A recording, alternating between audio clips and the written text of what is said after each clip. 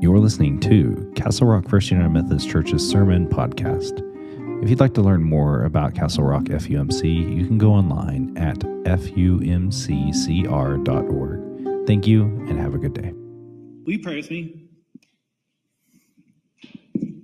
Holy Spirit, as we gather here in this place, may you remind us that you are always with us. May you speak to us as the scripture is read and the word is meditated on. And just be with us in this day and every day. And all of God's people said, amen. Our scripture lesson for today comes from Psalm, the book of Psalms, chapter 123. Listen to these words.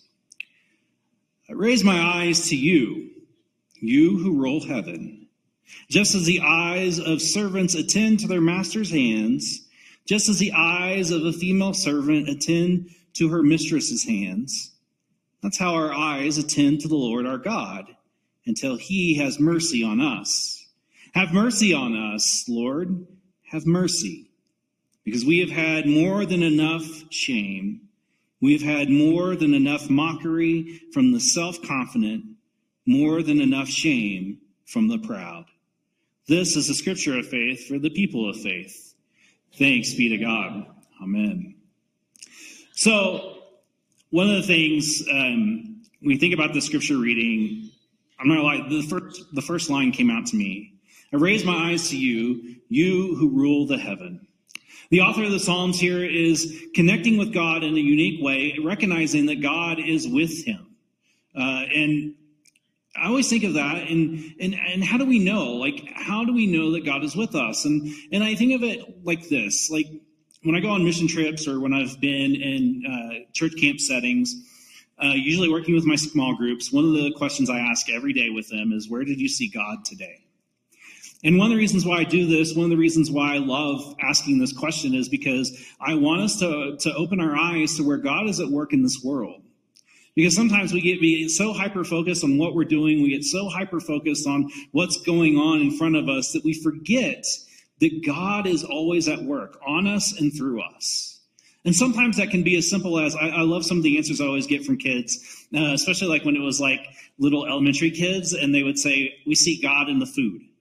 Because, for some of those kids that we were working with, that was some of the best food that they would get throughout their summer. I think of on a mission trip and thinking about when I asked that question and thinking about when they would say the workers that we were working with and how they could see God working through them and being graceful for us, because sometimes when you go on mission trips, not everybody's skilled and you're throwing somebody into a situation where they're not like best skilled at and they're learning from those that are with them. And I think that when we open our eyes up to God, and we can see God at work in this world, we gain this special connection with God. So much so that we connect with those that have gone before us and those that are around us in a unique and special way, that when we can see God at work in anything and everything, it grounds us a little bit. It keeps us looking at our eyes up, looking towards heaven, looking for God in unique and special ways. I know for me, when one of the ways that I connected with God is through my tribal dancing. Today I'm wearing one of my ribbon shirts. I have two. This is one my mom made for me as a teenager, and it's one I've worn for a very long time, so much so that it actually doesn't fit like here anymore. Like I can't button it anymore. And so I wear it because I'm wearing it for a couple of reasons. One, it's one of the ways that I connect with God. There's something about it for me when I'm in my full regalia and dancing in the arena with those that are around me that may even be cousins or distant relatives and my family, and thinking about my nieces and nephews that I'm dancing with and my children, and just all the memories that come back as I enter into the arena just provide this special connection between me and God that I can never explain. And I can tell you that the years of COVID, the 3 years that the tribe didn't have dances, I felt like I was missing something. There was a lost connection for me. And a lot of it was because there is something about it for me, that connection that I make in the arena that just, I don't know, it grounds me. It makes me feel whole again. And a lot of that is like, I think of one of my favorite last pictures, and I wish I would have added it to the slides today, is me walking into the arena with my grandfather in front of me for the last time. I didn't know it'd be the last time, in all honesty. I thought I'd have to do this for a few more years. And what I love about it is he's in front of us, and I've got Emily and Laura in tow, and they were little at the time. But that's what we're called to do. We're called to help lead the next generation along the way. And the way that we go about that matters. The way that we share God's story and share God's love with the world matters. It's one of love. It's not one of judgment. And I really do believe that one of the reasons why we're failing as the church is that we forget to acknowledge that God is always working on us and working through us. We become so hyper-focused on the thing, and usually the thing is getting people in the church, that we forget that God is at work everywhere. It's not just at a particular time on a particular day. I don't know about you, but I experience the Holy Spirit throughout my week. And sometimes it can be a simple conversation, or somebody who just happened to pop in somewhere, or be in a space that is just one of those things that you just say, thank you, God, for that moment.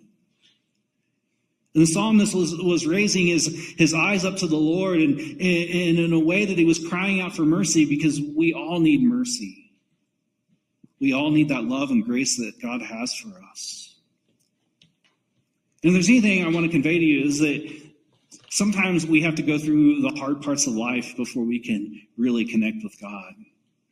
And I'm reminded of, for those of you that don't know, John Wesley actually came to the United States. He came to Savannah, Georgia in the 1700s, and as a missionary. And his whole purpose, I love what he says here in his whole purpose. He says in his journal, he says, I came to convert the Indians, but oh, who will convert me? And what most people don't realize about John Wesley is that when John Wesley came over to the Americas, like he literally had, like, I call it the bright-eyed, ready to like conquer the world mentality. Like he was like, I'm going to come, and these natives are going to respect me. They're going to listen to me. They're going to bow down to my authority, and they're going to do everything I want, and they're going to bow down to God, and they're just going to be really good disciples of Jesus. What John had in his head. The reality was far from it. So much so that John wrote these very harsh words. And I share these words with you not because, I share these words with you because we can learn from them. John shared in his journal, he said, I will hear the gospel afresh by preaching it to the innocent savages because they have no defense against the text. After I met with some Native Americans, he was, I'm not going to lie, his approach to them wasn't relational. It wasn't caring. It wasn't loving. It was follow me or else. And he said about them, he said about the natives, they're liars, they're thieves, they're murderers. They murder their own babies. They murder their own parents. They do not wish to learn and are not willing to be taught. Talk about someone who didn't have their eyes on God. Talk about someone who had missed the mark. Talk about someone who had a great plan in mind. When God was literally providing him a great opportunity to share God's love in front of them, and what did he choose? He chose the wrong direction. But what's interesting about Wesley's experience and experiment in Georgia was, while he failed miserably, like literally got ran out of Georgia. There's a legend even in John Wesley's story in Georgia that he denied communion to his once fiancée. And in the Church of England, like not doing your priestly duty could mean imprisonment.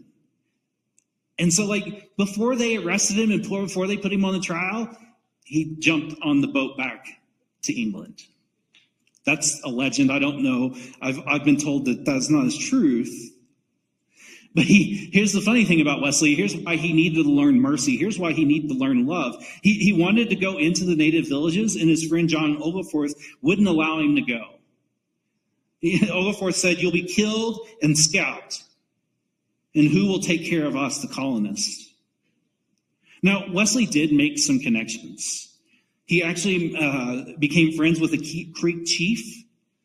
and his translator, and even that translator they were on their way to England, and he got to know them and care for them a little bit. And what's interesting is that Wesley's experiment, while failed, it was a learning experience for him.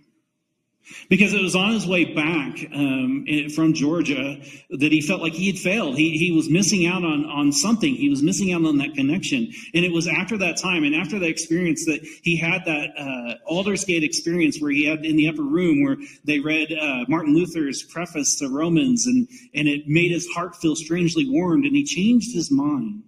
He asked for that mercy. Because he asked for that mercy, he was able to free himself and to be the father of Methodism that we know today.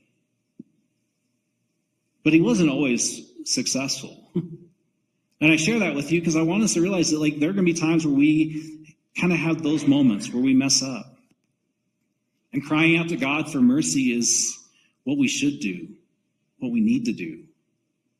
In those times that we feel distant and we feel afraid, what a better way to raise your eyes to the heavens, to cry out to God. I know there are times when I have to do that. There are times where I feel disconnected. There are times where I'm trying to figure out what to do next. And the only thing I know what to do is, Lord, help me. And then I sit and just feel where the Spirit may be leading me. And sometimes that opens me up to new places and new spaces. And sometimes that just says, just sit. And so I think that how we experience God matters. How we share God's love matters. It's not just for us to hone into. Wesley's approach, I'm not going to lie, Wesley's approach was very individualistic, very centric, and less about pointing people to God. And when he got that, literally, it took him going to Georgia, failing, and coming back, when he realized that it was about helping people make that connection with God and going to places where nobody else would go to. It changed him. It changed him to help establish the church that we know today. And while that's shaping and changing as the world shapes and changes, the question we have to wrestle with is, who are you crying out to? Where are you turning your eyes? Because if we turn our eyes to God, it centers us. It grounds us. It gives us peace and hope for the future. And so my challenge this week is look up. This is one of those fun weeks when we have either we're going somewhere or we have people coming over or whatever else, and you're going to be tested. You will be tested in some way, shape, or form. Don't forget to breathe. You'd be surprised at how often that diffuses situations. Don't forget that even the person that you disagree with is a child of God. And don't forget that we all need a little mercy from time to time. And then don't forget to look up. Because if you do that, even the most annoying family member or friend that may be at your house won't bother you. Because all you have to do is say, they are an interesting child of God. God be with them. Or you can do what I'm doing and hiding and not going anywhere. The choice is yours. But every day we have an opportunity to share God with the world. So how are you going to do that?